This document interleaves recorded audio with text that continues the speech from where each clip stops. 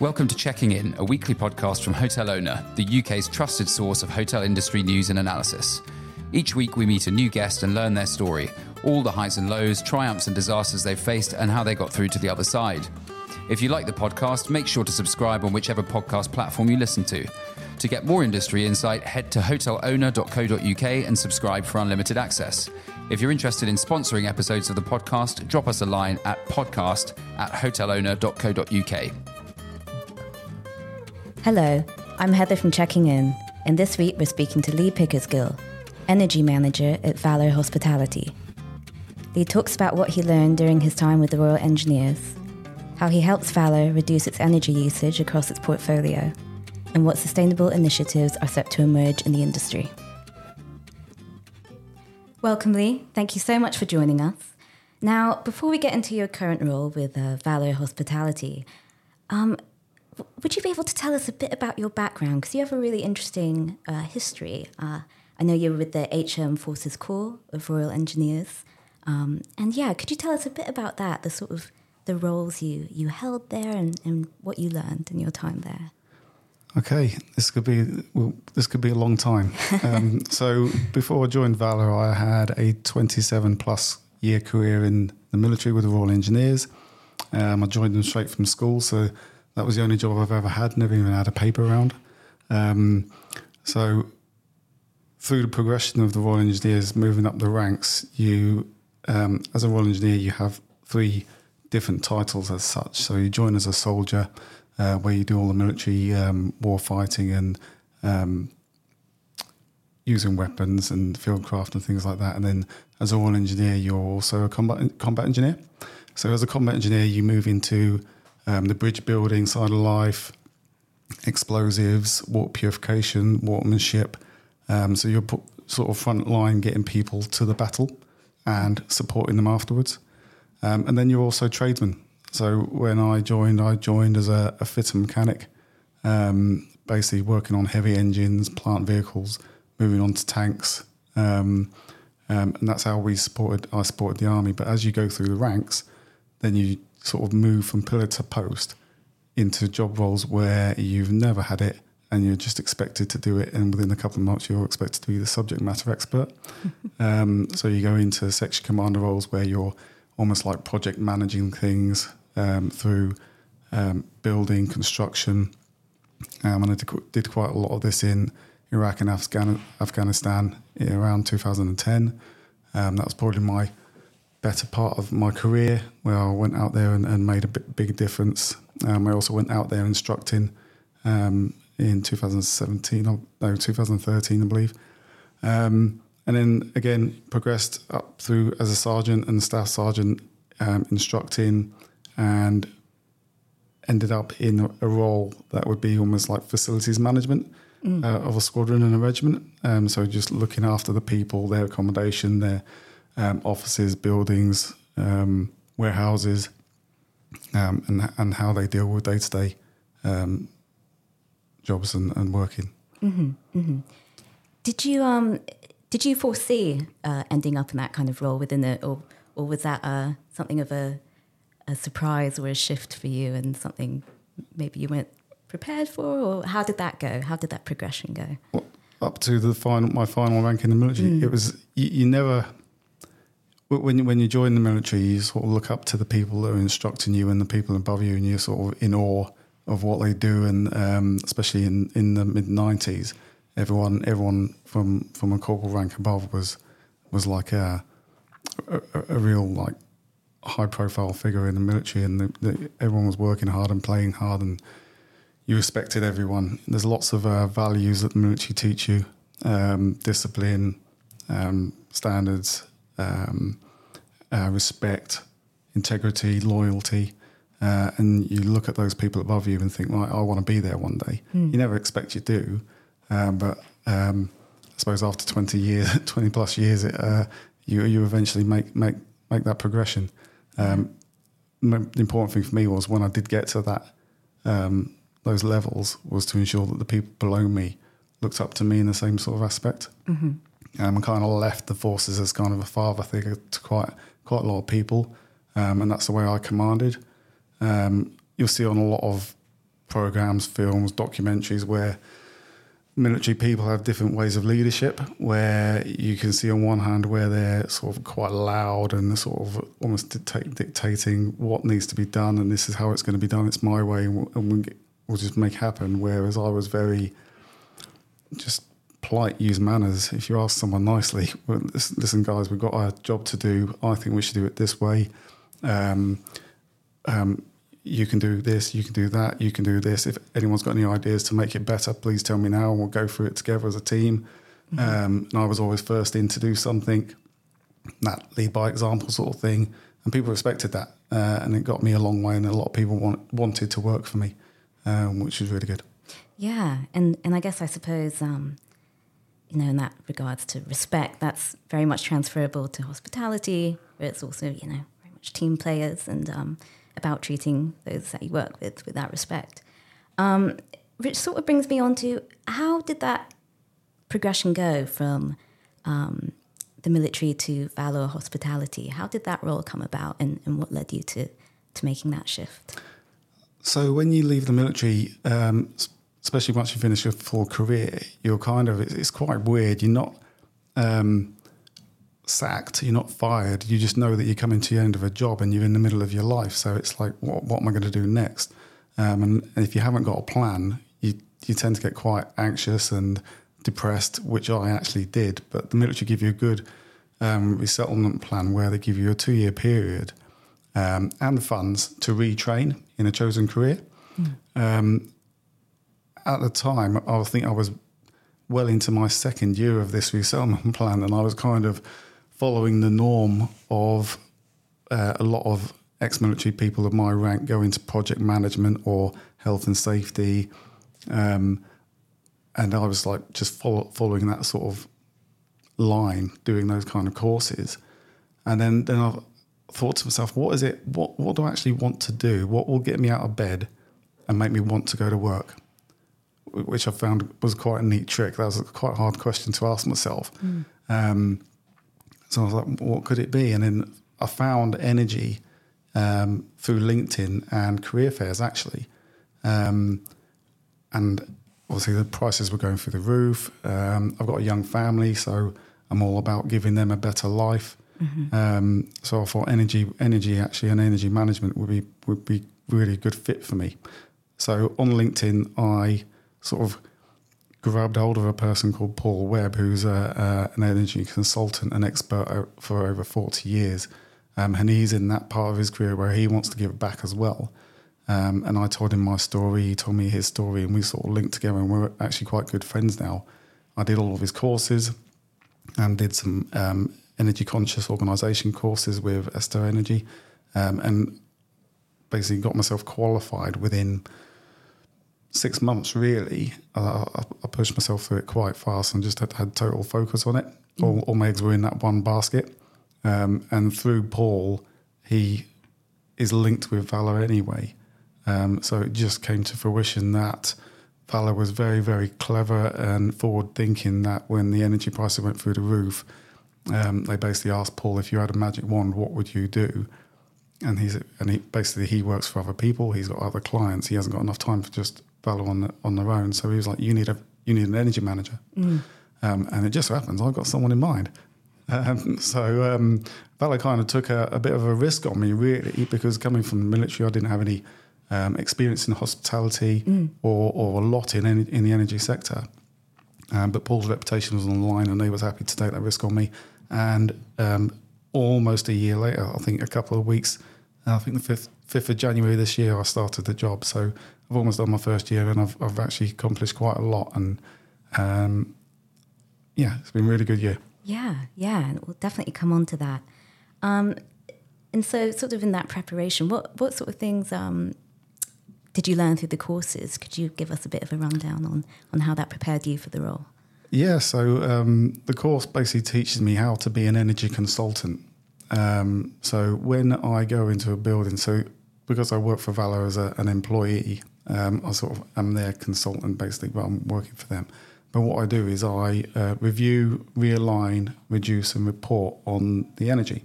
So we review the bills, what energy consumption is happening at the moment, what the people are like, how the hotels are running as normal operation. And then I look at realigning all that by reducing what they're doing, putting set points into their technologies, speaking to the people, giving them a bit of the reasons why we do what we do. It's not a case of turn this off or turn this down, just do it. This is why we're doing it. Educating and keep on educating so they understand why they're doing it. And they take that home with them as well. So all the employees sort of know what I'm talking about, and then they take that back to their homes. And then we reduce the energy. So I implement things, make observations, recommendations and actions, and the hotels take that on board and tend to implement what I say. And then I produce reports of my energy assessments quite quickly and send them off to the general managers and the ops directors and everyone involved, so everyone can see what I've seen.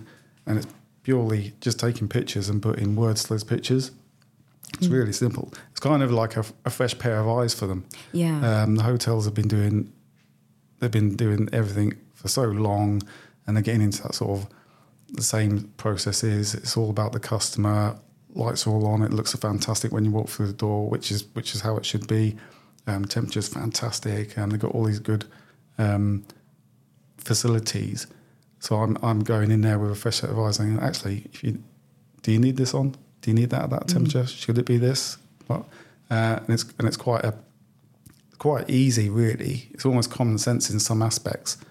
So basically, I walk in. So what I do, the process of that is I walk into every room I walk into. I'm looking at a few pertinent things. So I look at the heating, lighting, the cooling, the power, the energy management of that room, and if there's any water involved. And I just say, right, is this lighting? Is this light too bright? Does it need to be on? Is there anyone in there? Is it too warm? Is it too cold?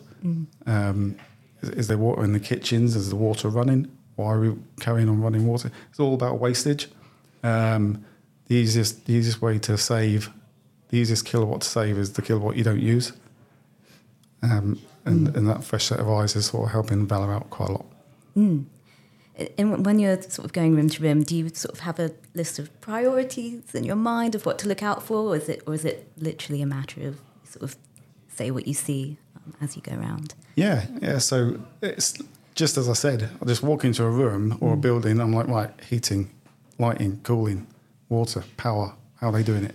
What's going on? Yeah. And although it looks fantastic, and they all do, it's like, okay, right, this looks fantastic, but there's no one in it.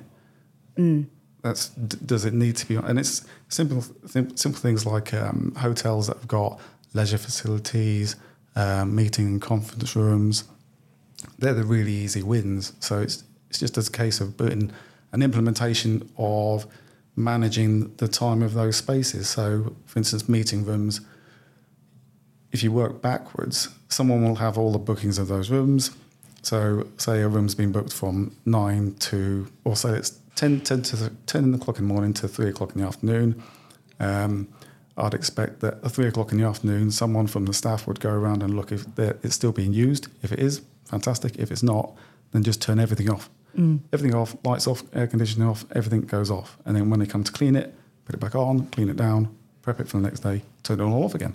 Yeah. And then the next day when it's ready for booking, half an hour before it's booked, turn it all back on and get it all temperature ready for that client, instead of turning it on, every room on first thing in the morning, ready for the day.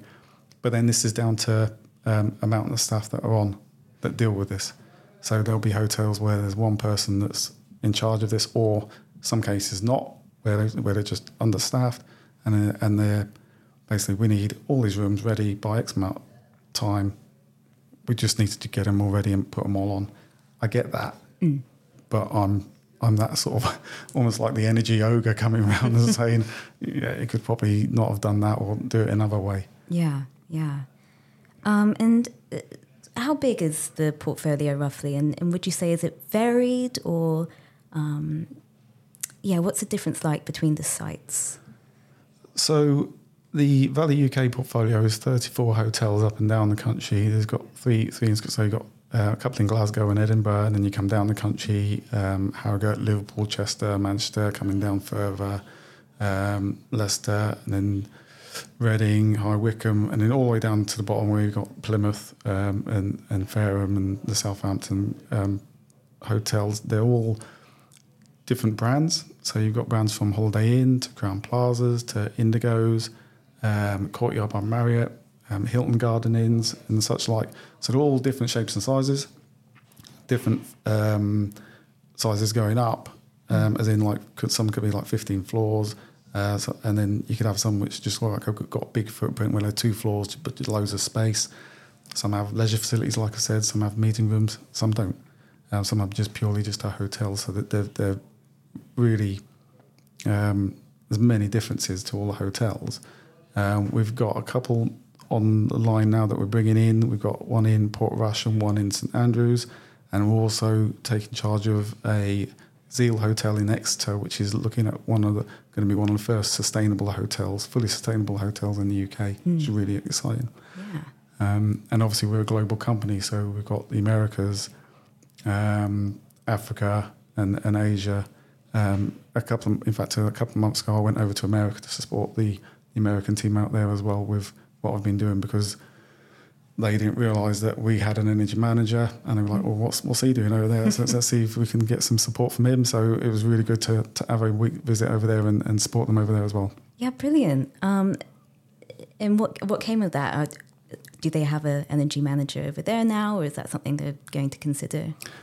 They don't, but I advise them to. I think each team, nation should have an energy manager, especially with Valor and hotels. The thing with Valor UK is we're quite unique, where all of that. Well, there's 2 portfolios in essence, owned by 2 different. So one's owned by an American company and one's by an Asian.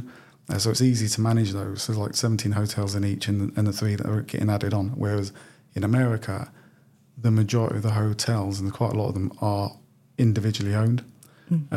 So it's hard to put my incentives and my initiatives across to some owners. Some owners are almost military. It's quite funny to hear about them. One owner in particular was really like, "This is how we're doing it. This is my hotel. We're going to do it like this. That's it, all about it."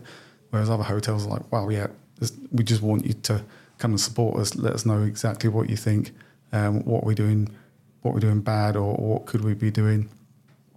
And what I always say is, I'm not here to pick anything up. I do assessments. I don't do inspections. So I'm not there to say, right, you're doing this wrong. I'm just there to say, this is what you're doing. We could do it like this. We could improve it like this. We could save by doing X, Y, or Z. Yeah.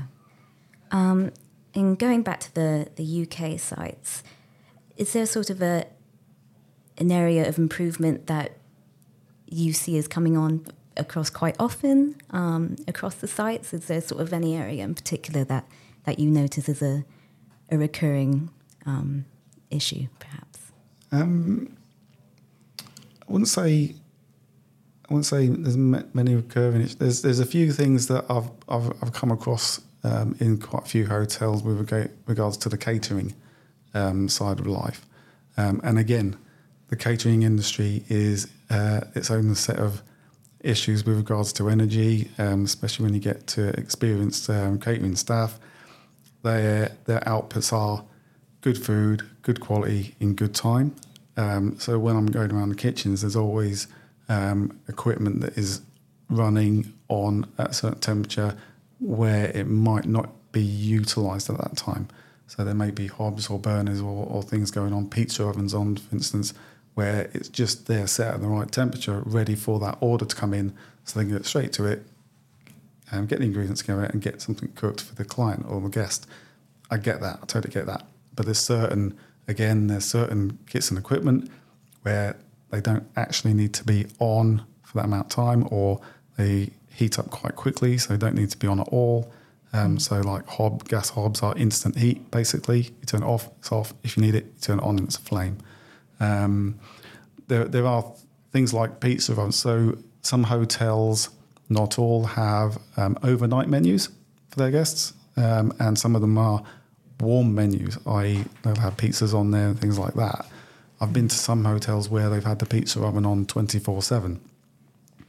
So I'm like, okay, do you understand how much energy you're using just for that one pizza oven? They go, yeah, but we need it to be on. And then I'm like, okay, so how many pizzas do you actually order or get asked to order overnight in the past month? And someone said, well, we haven't.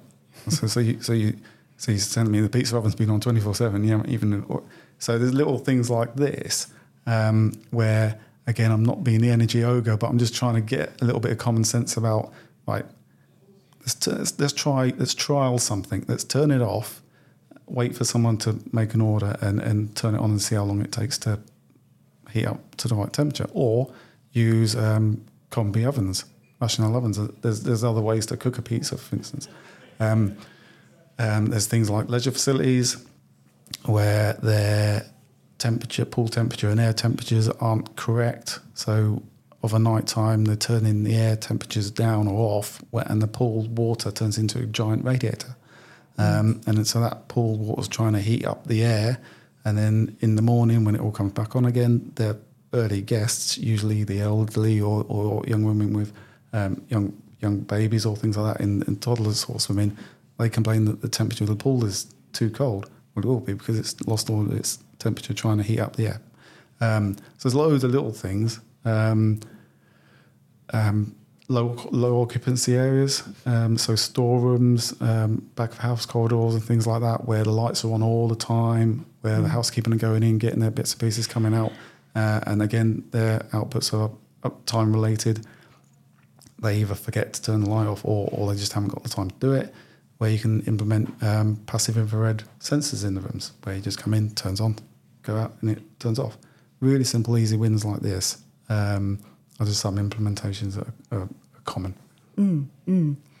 And during your tenure, is there an occasion that maybe sticks out in your head of where a hotel has made a really great improvement in an area where that was needed? So yeah, I won't name the hotel, but so on the day that I went, and another thing that I say to all the hotels, it's either coincidence or you're either doing things really, really good, or on this particular day, things are just going wrong, or I'm just observing everything.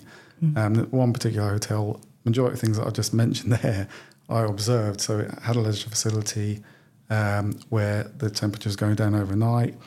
There was, so I do a night assessment as well. So I stay at the hotels, and then about 1, 2 o'clock in the morning, I go down and do a full assessment again, just to see if there's anything going on at night. There was running water, i.e. there was a tap left on, hot tap left on, overnight. The thing with water is, water waste is quite important because there's potentially 4 costs to water. So you have to pay to get it. You have to pay to heat it up if you are heating it up. You have to pay for it to go to waste. And in some cases, you have to pay to treat it, depending on what part of the country you're in. So there's potentially 4 costs there. So if you're just running a hot water for overnight and not noticing it, you're just throwing money down the drain sort of thing. So they had that. The pizza oven was on 24/7.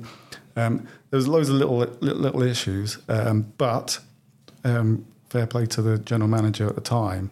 They saw my report, opened their eyes up wide, and they implemented pretty much all my actions straight away. And within 2 weeks, they saved 50% of their energy. Wow, that's amazing. So that was that was a really big deal. And I was quite proud of that. Yeah. And do you find in general managers are quite receptive to what's brought up? Yeah, they really are actually. I'm really quite overwhelmed when I first got to the company, going around speaking to the general managers and maintenance teams. Everyone, when I walked in, I was almost thinking that they were going to say, "Oh no, energy manager's here, let's turn everything off," and things like that. But I sort of make sure that I tell them, or I don't tell them when I'm coming, just so that the hotel is just running as normal.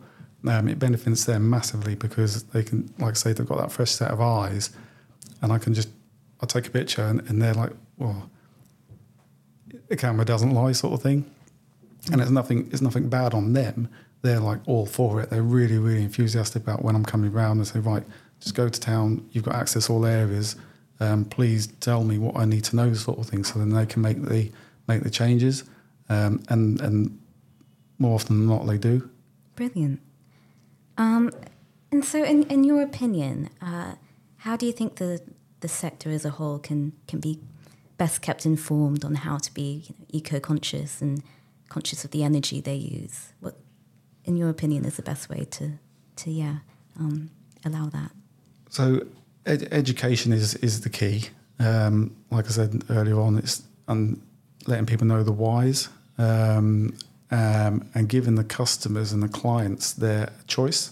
So there's loads of things that can be done, reference water waste, and so in a lot of hotels we bring in green stay initiatives. IHG have got quite a lot of these where you can put a tag on the back of your door to say, I don't need my linen or anything changed this for the next couple of days, so you're not wasting on that. There's using less plastics, food wastage. There's loads of stuff that can be done and is getting done, but it's all about educating the client or the customer more than often, really. We get a lot of corporate clients now, and they are really wanting to stay in sustainable hotels. It's part of their values and standards as well as a business, so that they're sort of steering. They send out questionnaires. Do you do this? Do you do that? Are you recycling this? Are you saving this? Are you doing this eco? And then if we don't answer the right questions, obviously you've got to be truthful about everything you say. You can't be telling lies or saying, oh, we're heading towards it or things like that. You've got to be quite clear of what you're achieving. And if you don't tick the right boxes, then guess what? They're not going to use your hotel. So it's quite a big thing now. Have you noticed, is that an increasing trend, that sort of consciousness coming from the customer's side? Yeah, it is actually. There's been surveys going around for the past couple of years or so. It's looking around about 80% of customers surveyed would prefer to stay in a more sustainable hotel, and with the cost implementation on that as well, they've also said if it costs a little bit more, then yeah, I'll be happy to pay that. So it is really interesting, and a lot of people are on board with that now. And on that note of trends, are there any sort of trends that you foresee coming up in terms of sustainability in the industry, or something you've noticed more and more hotels are implementing?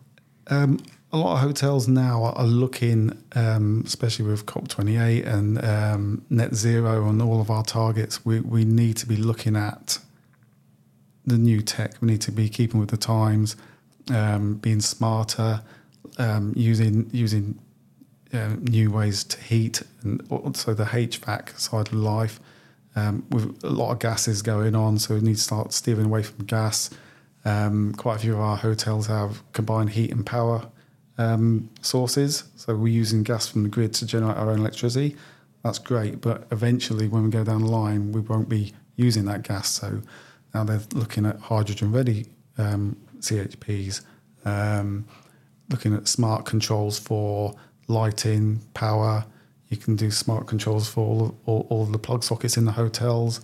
There's some really ingenious technology out there now. Obviously, that comes at a price, and it's all about the owners being able to spend that money on those initiatives. I feel that those that can are generally doing it and really sort of pushing and looking to the future. And those that can't, unfortunately, they're tending to try to just do the energy implementations to try and reduce the usage rather than managing it in the technology in right now. But certainly it's all about tech now. There's new technology every 5 minutes, and I mean, we're looking at 2040 for the hospitality industry to look at net zero. I know the rest of the globe's looking at 2050, but 2040, that's what, just coming up to 20 years, 17 years. I was thinking of my military career. When I joined the military, the mobile phones were like really new. There wasn't such thing as the internet and things like that. Certainly not for me. I mean, I didn't get a mobile phone until I was in my sort of mid-20s, and then ever so quickly, like everyone's got all this new tech. There's like every 5 minutes there's a new mobile coming out, and it's the same with the technology within any buildings, and it will be the same in your homes. I think with the next 5 years, with solar, renewables, wind, and such like, within 5 years, everyone will be all over it and trying to make themselves sustainable, as well as hospitality. Yeah. And you mentioned things like new tech, and just to finish off really, are there any sort of initiatives in particular that Valor is looking at to reach that net zero goal that you can tell us about? So there's this next year I'll be concentrating on making every hotel 100% LED. That's a quick win. It's not expensive, but we're almost there anyway. So we're doing really well with that. With regards to tech, we're trying to look at smart tech for that. We've already got AMR, so automatic meter reading. So what I should have said at the start of the interview actually is data is key. Everything that I do, I need to be able to measure it from a baseline like last year or 2019, even before COVID, where we can see how we're reducing. If you can't see the figures going down or the graphs going down, or in some cases going up, the data we use is half hourly. So I can see on a week where there's been spikes, and then I can go to the general managers in the hotel immediately and say, listen, you've got a spike at this hour. What was going on in the hotel? And then they can go and investigate.